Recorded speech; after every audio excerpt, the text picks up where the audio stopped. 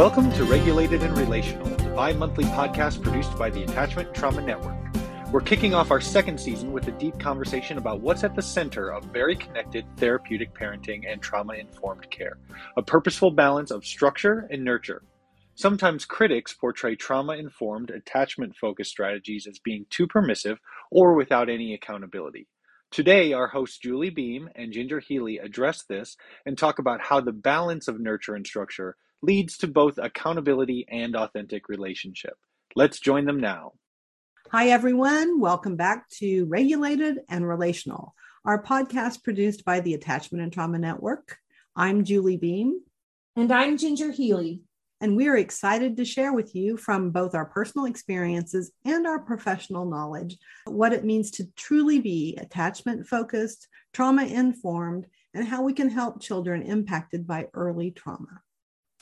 So today we're going to talk about what we at ATN believe to be at the center of therapeutic parenting. And by therapeutic, we define that as parenting that helps children to heal from their early adversities, especially to move forward toward more healthy attachment and build more resilience than would be there if we weren't parented in a therapeutic way.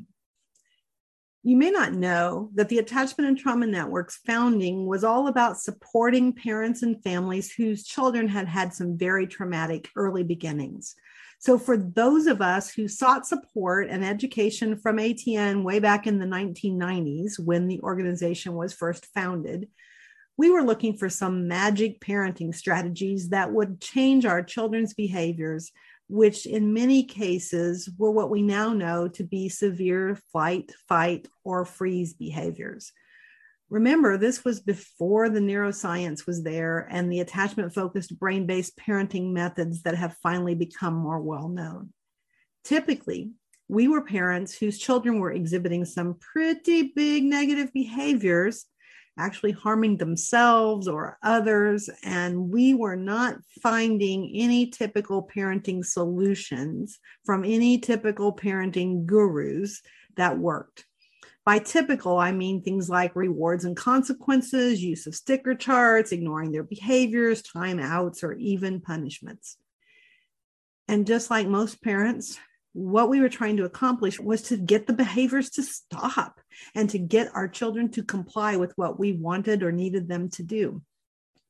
But if our children of severe trauma have taught us anything, it is important for all parents and educators to reflect on this. Should it be our goal to extinguish behaviors and teach compliance, or should it be our goal to give them the lifelong ability to navigate the world and to navigate their emotions, to help them establish safety and either get calm or get focused, depending on whether they're overactivated or underactivated, so that they can learn and work and have relationships with others and ultimately parent their own children and build healthy relationships into the next generation? Yeah, I mean, I think we would all say the latter if we thought about it. But where I get stuck, and others do too, is how do we do that? It's not obvious. It's not necessarily common knowledge, but we hope to make it more common. And we do that by seeking an understanding of what's going on underneath the behaviors, of where the behaviors come from, and what the child is trying to communicate with the behaviors. We all do this early on, or it seems to be more common that parents do this early on with babies, trying to figure out what their cries mean. I'm watching my daughter do that right now with my 5-month-old granddaughter and meet those needs. And she does that all day long, trying to figure out what the different cries mean. But somewhere along the way, we decide that a child's behavior has less to do with communicating what's going on inside and what they need, and has more to do with their character or what they're trying to get us to do or get something from us or get things we don't want them to have. And while children definitely do exhibit behaviors to avoid doing things and get attention and those things, it's still very important that we ask why. What do they need? What's going on underneath this behavior? Why are they trying to avoid something? Why are they needing attention? Or in other words, why are they needing connection? Exactly. And so this is why parenting that is more therapeutic and takes into account a child's neurodevelopmental levels is so important. Therapeutic parenting is both trauma-informed and attachment-focused, and it truly calls on us to be curious about why a child behaves the way they do. Yes, it does. And it also asks the question why we behave we do. It's been very useful for me as a parent or an adult when caring for a child to wonder why this child's particular behavior is bothering me so much. Like, why is this getting under my skin? Very often, it could be the same reasons that they're having the behavior. I could be physically tired. I could be hungry. I could be depleted from the compassion that I've been showing all day or that I feel for my child, especially if my child keeps having big negative emotions and big behaviors that are hard for me. Or it could be something from my own history and my own background, something that either bugged the heck out of my own parents and I used to get in trouble for, or something that I didn't like even as a child because I, maybe didn't like that sensory touch or those things. And, something I have a history with. Yeah, that's a really good point. I think as we deep dive into structure and nurture, I just want to point out that it is the balancing of the nurture and the structure. That's the piece that is the tenet of therapeutic parenting that for me, and I think for most, can be the hardest. And I also think it's overlooked. And without understanding the importance of balancing that structure and nurture, it's easy to believe, because we've heard a lot of people say that any connected parenting, whether you call it trauma-informed or brain-based, intentional parenting or therapeutic parenting, it's about being permissive. That's kind of been the thought surrounding it, believing that you're never holding the child accountable. But we really want to point out that nothing can actually be farther from the truth. I think for many decades, parenting was highly authoritarian. Children were to be seen and not heard. Parents were to issue commands and children were just to follow those. Even the kindest of parents were culturally under the assumption that children who do not follow a direct command quickly and accurately are to be punished. Spankings were a frequent consequence that many of us grew up with. Then parenting experts began to discuss the difference between being an authoritarian parent and authoritative parent. And that's where the relationship was less about making a child fear you or your potential punishment, and more about being a parent who expects respect and sets those boundaries. And that style of parenting was juxtaposed with permissive parenting, where children were not given any boundaries or rules. Very often, those parents were trying to let their children have greater expression and to figure out what was underneath their behaviors. But often in that description of permissive parenting, children were described as running wild with parents who just didn't even intervene. And in reality, some parents were truly permissive to the point that they ignored their children or they didn't provide any guidance at all when misbehaviors occurred. So the point is that there is another way to think about our parenting role when we think about what children therapeutically need. And that is having a balance of high nurture combined with high structure.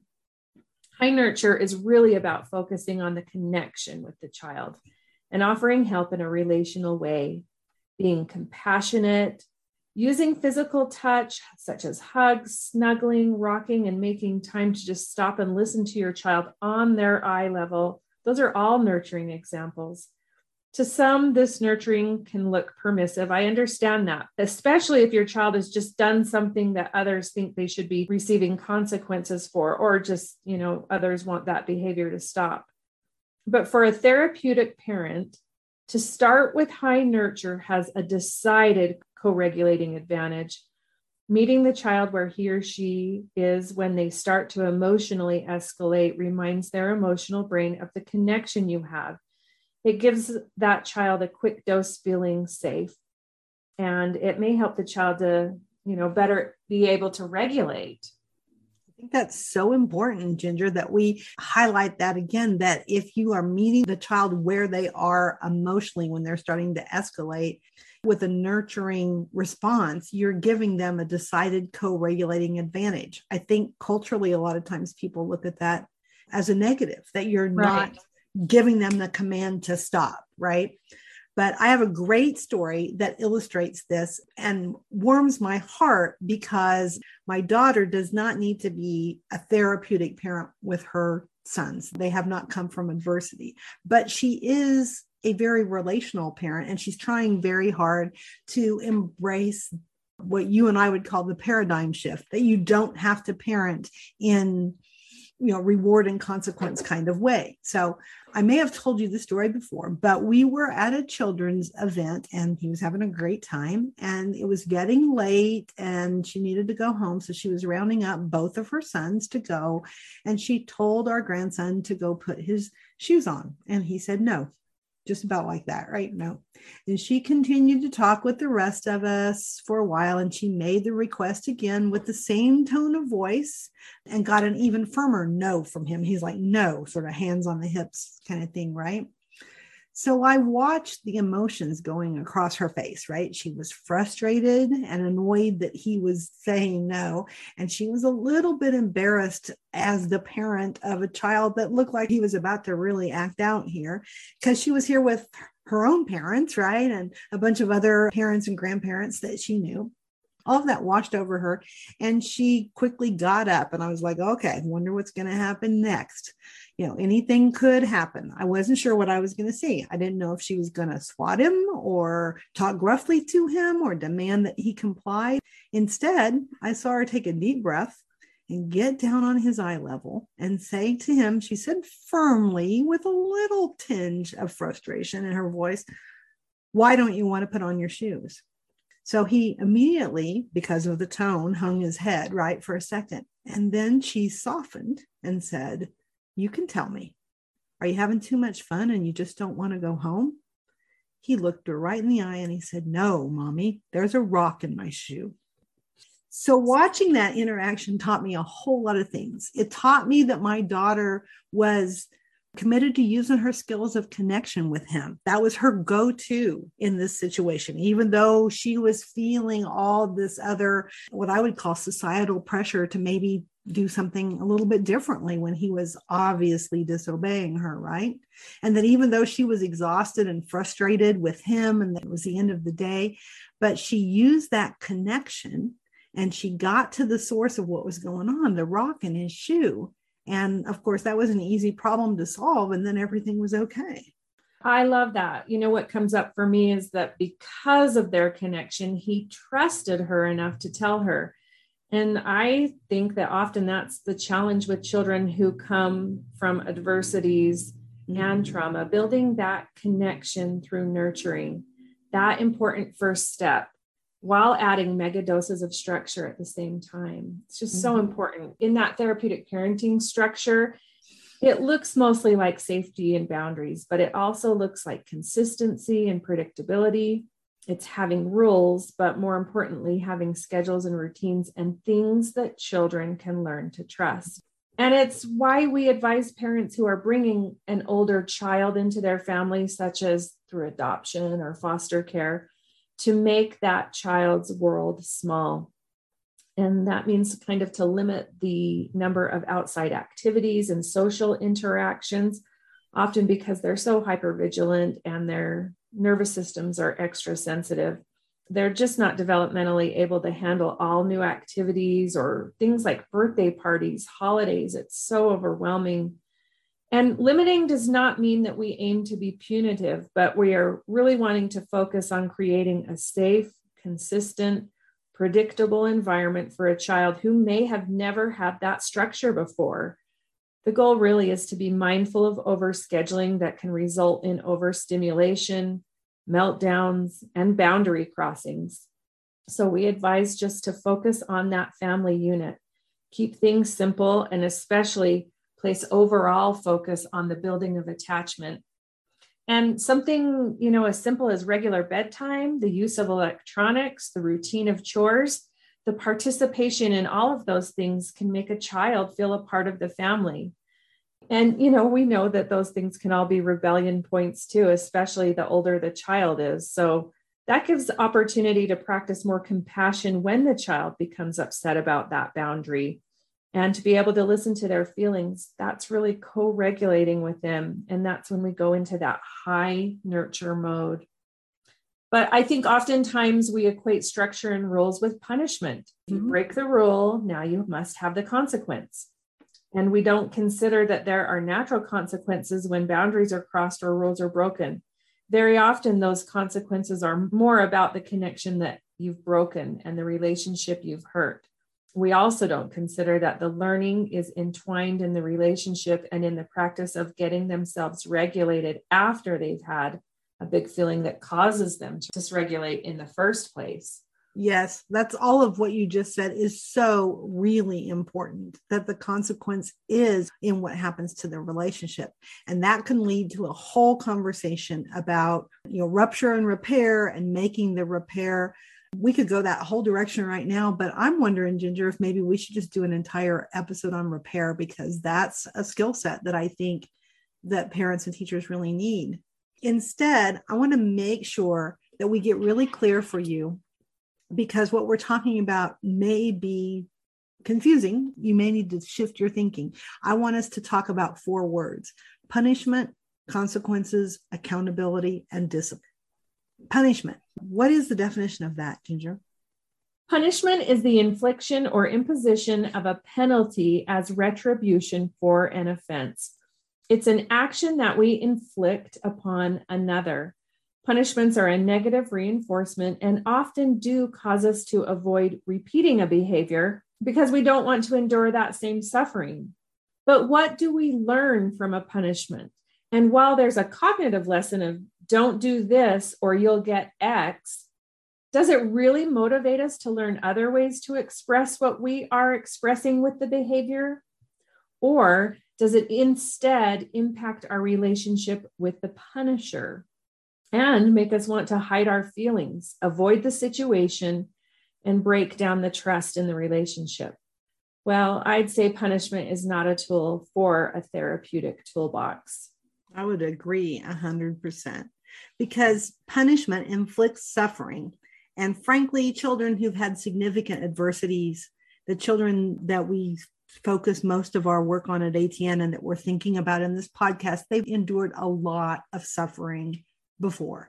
So punishment often feeds their already skewed inner working model, their core beliefs about themselves and about the world. And we know from studying that and from our earlier podcasts that those beliefs are often, I'm bad, I'm worthless, everything's hopeless, the world's an unsafe place, I can't trust people to take care of me. And the punishment just reinforces that. It really does the opposite of what we're hoping to do as parents, which is to correct and guide, right? Parents and teachers often report that they give a punishment and the child doesn't seem to be deterred at all, right? It doesn't even seem to faze them. Those are big things, right? Or the opposite could happen. It could make them escalate or act out worse. And often that escalation is because of the shame and the humiliation and the confirmation in their inner working model, what they're thinking about themselves, that they're an awful person and they deserve that. And then they start to get full of shame and then full of anger and all the negative emotion, right? So how many times have we heard, or maybe we've said, that this child needs to be held accountable, even as we're trying to understand therapeutic parenting and trying to be more nurturing? Usually that cry for holding a child accountable is a code for, let's give them a punishment, right? It comes from a place of emotion when we say it or we think it, or when somebody is saying that, right? That they want restitution. Almost like they want a pound of flesh. They want some payback for whatever this person or this child did. But let's rethink these words and get really clear on the definitions so that you don't use them interchangeably. We shouldn't equate punishment to accountability, because punishment adds suffering on purpose to another person's life, where we assume you're going to learn from it. But I don't think there's research out there that supports that. There are other ways to discipline, which literally means to teach, right? That's the definition of discipline, without punishment. using the consequences that are there and the goal of instilling accountability. So Ginger, tell us about accountability. Accountability can be thwarted by punishment because a child isn't going to tell the truth. Think about if the punishment is sitting there in front of the table on them, whether it's, literally or figuratively.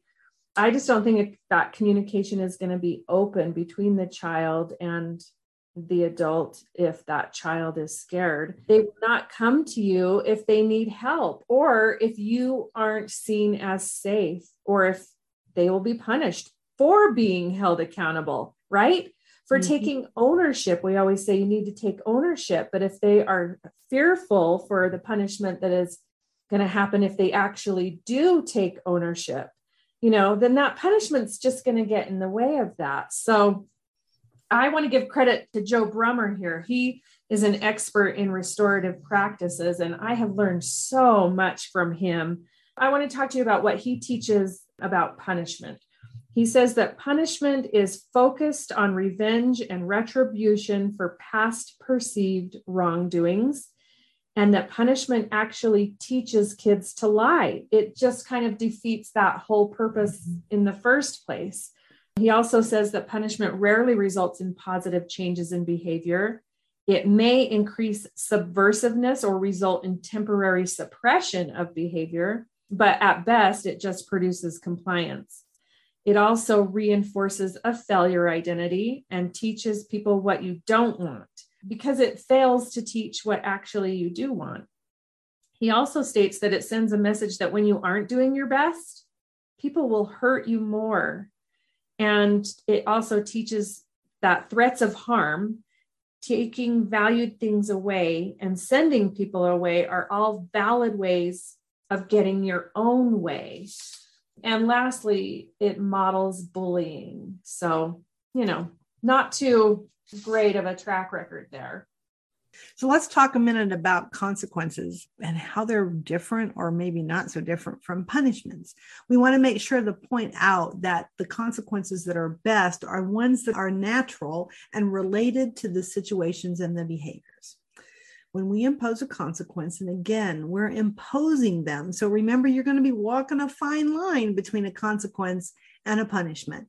But instead, if we look for the obvious natural consequence, for example, if your child isn't getting ready for school on time and they miss the bus, then your child has a late consequence at school, whatever that is. Maybe your child also has to do some things for you because, they're late for school, and then you have to take them to school. And when you have to take them to school, that means that you've got to take your time to do that. You've got to take the gas money to do that. You may be late for work, so you're going to have your own set of consequences, but they have to do something to help with that, right? Their natural consequence of that has something to do with that. Now, you're saying, well, okay, my child is little and my child doesn't have any money, but there are many creative ways that you can get payback from your children. You can work that out. And working that out with your child gives them a much better opportunity to learn something than just a punishment that makes suffering on them. They learn that you're not just shouting and telling them to hurry up to get ready for school, because they may even be tuning you out every morning as you're doing that. But there are actual consequences, almost like dominoes falling, for what happens when you miss the bus. And you can help unpack that and walk them through that. You can't do it if you're super upset and your lid is flipped. So part of this is being able to get yourself regulated and hold space for that. One of the challenges about consequences is that we often try to impose them in some grand way, and we often don't wait until we're not feeling emotional, right? So we hop in when we're already upset, and before we realize it, we've punished them. We've actually punished them, not just a consequence, and we've actually set up a situation that's something we don't really want to do. So if I tell my child that she can't go to her cousin's birthday party because of something that she's done, then sure, that might be a consequence, and she might be upset about not going to the party, and that might have some learning effect on her. But all of a sudden, I don't get to attend the party either, right? Because I got to stay home and take care of her. And the party probably didn't have a thing to do with whatever it was her behavior was in the first place. So it really wasn't natural. So consequences themselves are pretty tricky. And again, as natural as they can be and as learning as they can be, the better they are for discipline, right? Right. The consequences in building accountability, it just really works best when the child is also involved in some of the deciding versus something, placed on the child, imposing that. Going back to Joe Brummer's work again, I just really like what he says about accountability. He says that it is acknowledging that you caused harm with your actions or behavior. Accountability is understanding how others were affected by your actions. And it is also taking steps to repair the harm to those hurt. It is also giving back to the community and making a plan so that it doesn't happen again. So, we really want to hold our children to be accountable, but we also want to walk together with them through the accountability.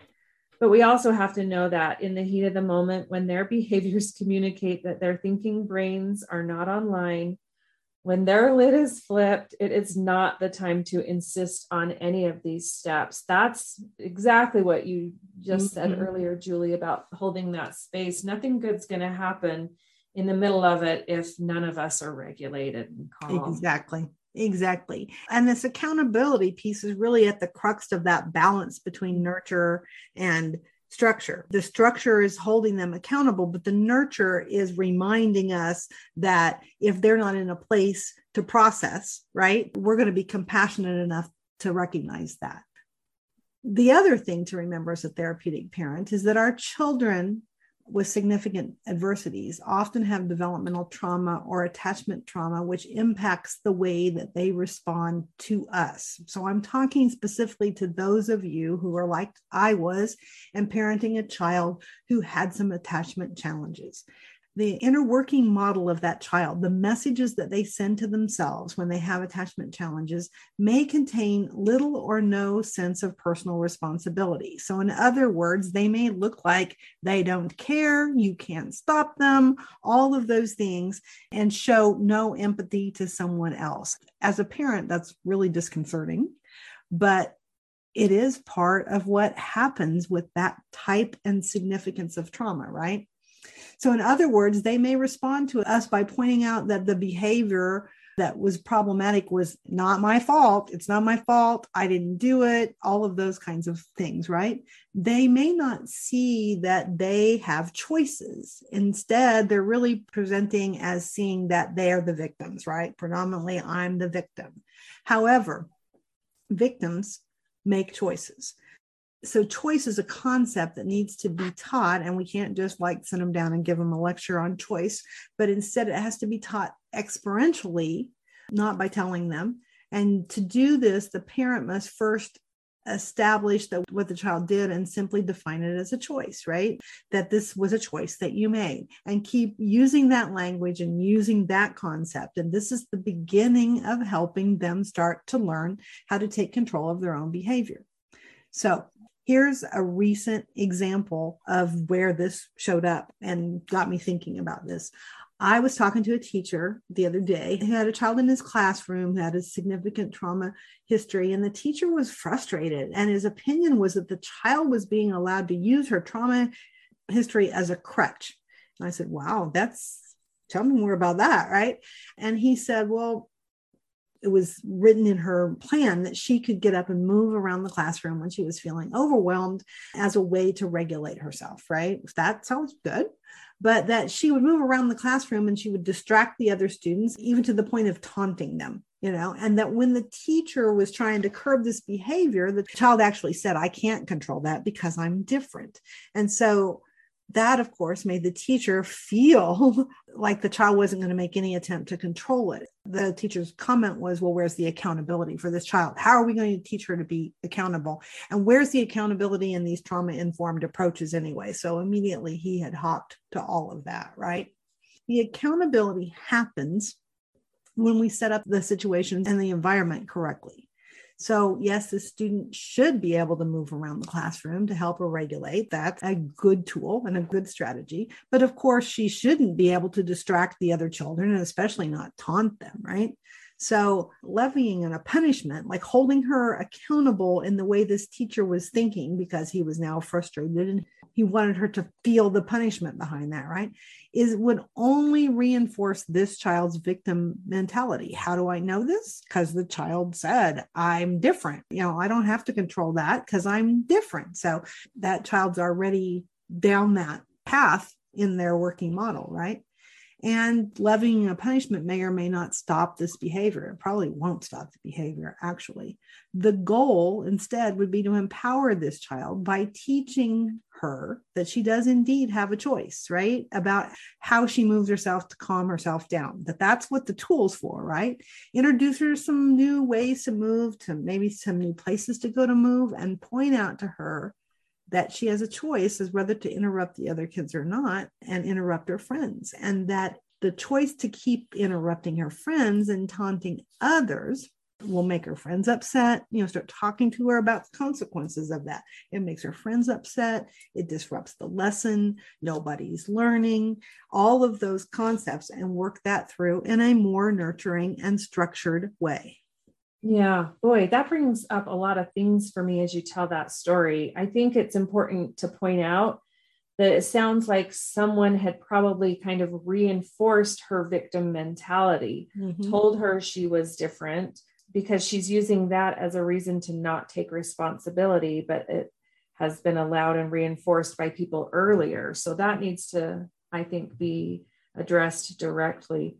But the other thing I want to say is that what came to mind for me is the importance of teaching our children that we all have emotions, and that all of us have big emotions that overwhelm our systems from time to time. That can be discussed and talked about very often. That whole flipping your lid concept, that's one of the things that we love to talk about because it's normalizes it, because everybody flips their lid. Everybody loses it from, time to time. So just talking about that, making kids aware of that, is incredibly empowering for children. It helps them understand they're not the only ones who deal with big internal feelings. That is just something that we have to learn to manage throughout lives.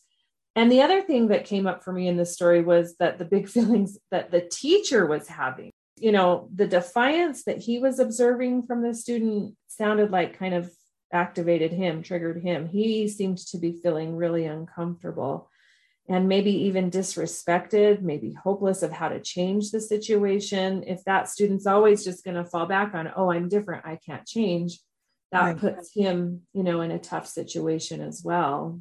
None of this is easy. The finesse comes in the connection to the child. If he doesn't already have a relationship with this particular student, it's going to be a little harder and a little slower. Like, he's not going to be able to fix it with just one interaction. It's going to require he or other people at the school to get better connected to her and work this through with her. But it's necessary. It's the way that you unravel this child's misconceptions about themselves, about the classroom, about the world. The relationships that we build are so crucial to therapeutic parenting, to this kind of teaching that's a healing and trauma-informed way of teaching. I want to illustrate this with a story from my own life with my daughter. And I want to preface this by saying that what I'm about to tell you would not have ever happened if I had not spent months and years working on our relationship and our attachment. I walked through the landmine of triggering her shame and her victimhood for years because she had experienced early neglect and abuse, and her inner working model was really strong on how worthless she was. And when I say she was convinced she was worthless, I don't mean that in a cognitive way. I mean that was baked into who she was. And so it was really, really easy to trigger her shame and her feelings of worthlessness just by telling her no. I mean, we went years that way. So Ginger found this story, because I didn't even remember this story from my own family, in a blog post I made years ago, like well over a decade ago, citing one of my attachment heroes that helped us in our family journey, a therapist named Larry Smith from Maryland, who's no longer with us, sadly. And he was an early board member of ATN, and he wrote extensively on how to support children who had attachment disorders in their families and schools. So he would be delighted at some of the new neurosciences and the things that are happening, because he was kind of ahead of his time in a lot of that. Let me set this up by saying that I would never recommend that a teacher or a parent, for that matter, try this, what I'm going to talk about in this story, if you didn't have a deep relationship with the child you're with. I decided to give this try, this scenario below, after years of therapeutic parenting and after incredible therapies for attachment trauma and neurodevelopmentally supporting therapies that helped my daughter. Her response to any simple correction, whether it was a correction in her behavior or a correction academically, like if she'd messed up a math problem or misspelled a word, was over the top. It wasn't always over the top, but I'd say 90% of the time when she made a mistake, we could hit the deck, right, and run for cover. Any request to revisit those explosive situations that happened, when she was told no or she was frustrated that way, she would say, I can't change. It's the way I am. I'm just a horrible person, like all of those, right? So this is the portion of the blog post which is rooted in Larry Smith's approach. And so a lot of this is a paraphrase of Larry's words. Children with attachment difficulties very often respond to correction of their behaviors with shame-based misbehaviors. Parents can help break the cycle by expressing a vote of good faith that the child does have the resources necessary to handle the consequence given and to make a good choice, even if she doesn't want to. The parent needs to let go of any anger from the misbehavior that may remain while imposing the discipline as quickly as possible to avoid sabotaging the relationship and any attachment work that's already been done. So this counterintuitive technique can serve to both connect with children with attachment disorders and disrupt their negative interactions. The task for the parent is to complain to the child that she's being unfair to the parent. This complaint of unfairness must be attached to something specific that the child is doing or saying. Otherwise, the vagueness makes the technique not work. The parent must also be very neutral, matter of fact, because any irritation in your voice is going to also sabotage the intervention.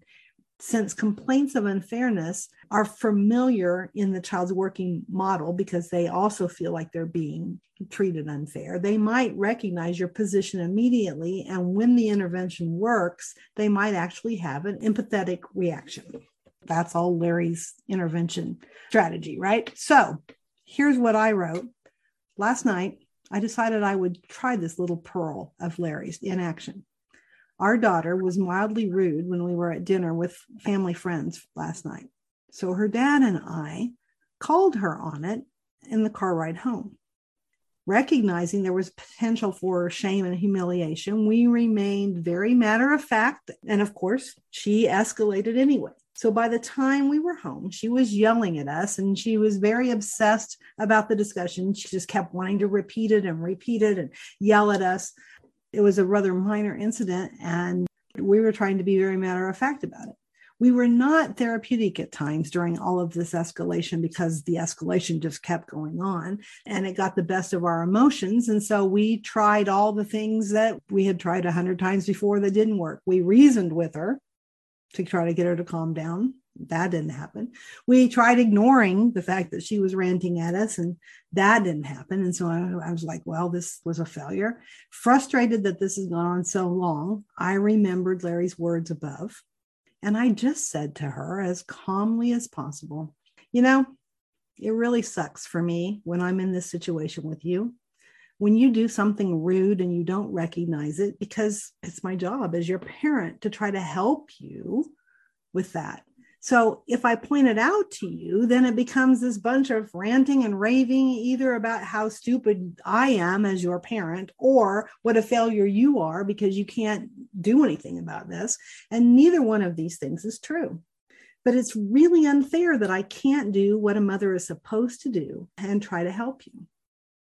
The ranting stopped and she sat there silent for a moment, like she was soaking it all in. But then she kind of went back to some mild ranting about what an awful person she was. And eventually, just because she was tired, she went to bed.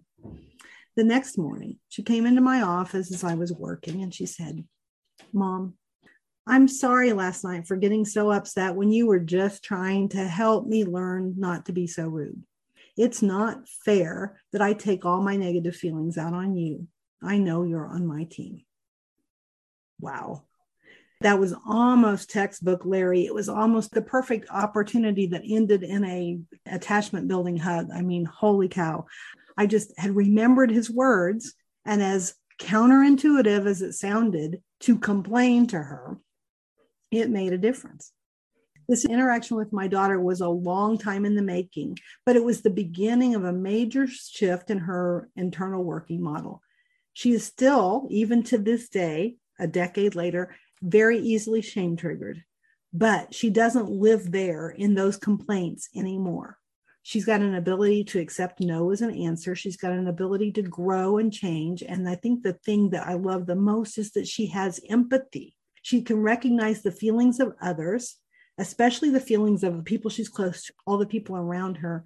It was not the beginning of trying to hold her accountable, because we'd always tried to hold her accountable. And we'd had the big feelings around all of that, but we tried to impose our will on her, but it was the beginning of her being able to accept the accountability. And that's the difference, right? And to really embrace the concept that repairing the relationship was not only important, but could be done without dying of shame and humiliation, which is what she used to think, right? All of that is so powerful. It's powerful for me to read it again and to remember what it used to be like that decade ago and what a major breakthrough that was. And one thing that I kind of pulled out of it and that I really want to cover before we kind of end here is that balance of high structure and high nurture. The truth is we are never going to get it 100% right. It's just impossible to be perfect in it. It's true. I'm always erring on one side or the other. And I mean, even in that story, I was erring, right? So I knew what Larry's advice was and how that complaining intervention should go, right? But before I had to try all the other things, the things that never worked, the ignoring her, the lecturing her, all of those things, right? So for me, what worked a lot when I was in the throes of all of this was to kind of debrief myself at the end of the day. Am I being too structured and too frustrated that you wouldn't comply? Because I came from a very structured upbringing. And so that was usually how I would err. Or am I being too nurturing? And what should I do the next time? I had a hard time with that whole laying down my own control about how things played out. So I had to coach and self-talk myself and give myself grace. Well, I love that because, that's really the point. There are a lot of factors that go into how we respond or react to our children in that moment. No one is 100% therapeutic, but the good news is that we don't have to be in order to make a difference. It's not like if you're not getting it right, then you're messing things up. The good news is we can still really make a difference. We've talked before about that 30%, that's really the requirement. And so, the bad news is that our own shame and fear really get tapped when we realize things don't go well. And a lot of times that causes us to give up, So I want to tell you really quick about this new book coming out that I'm in love with, that I think it's going to be really beneficial for parents. If you've ever heard us talk about Dr. Mona Delahooke, you'll know how much we adore her. She is just spot on in everything she says and does. She's really life-changing. She has a new book out called Brain Body Parenting: How to Stop Managing Behavior and Start Raising Joyful, Resilient Kids. It's really this paradigm shift that we've been talking about. And there's a quote in the book that I think goes along with everything that we've been talking about. I want to give that. Dr. Delahooke says, it's important to understand that the goal isn't to pave the way for your child to act out without consequence or to avoid ever stepping out of their comfort zone. In fact, our aim is quite the opposite. Most parents want to support their children's future resilience and independence. When you let your child's nervous system serve as a roadmap, you can develop a better sense of when it's appropriate to pull back and soothe the child, change plans to make the child feel safe, or let the child struggle through a challenge. Human beings don't develop new strengths without experiencing some egress of stretching or even discomfort. The key is that the support needs to be tailored to the child and to the circumstances. So she talks about that it's very individualized for the family, for the parent, for the child. That's such wise words. We definitely want to take on this new book from Mona sometime soon in the podcast. And I also want to mention how important it is for others who are walking this therapeutic parenting journey. It was really important for me when I was walking through this to have others that were walking through it to support me and to talk about these concepts. ATN does have free membership for parents and an online support group.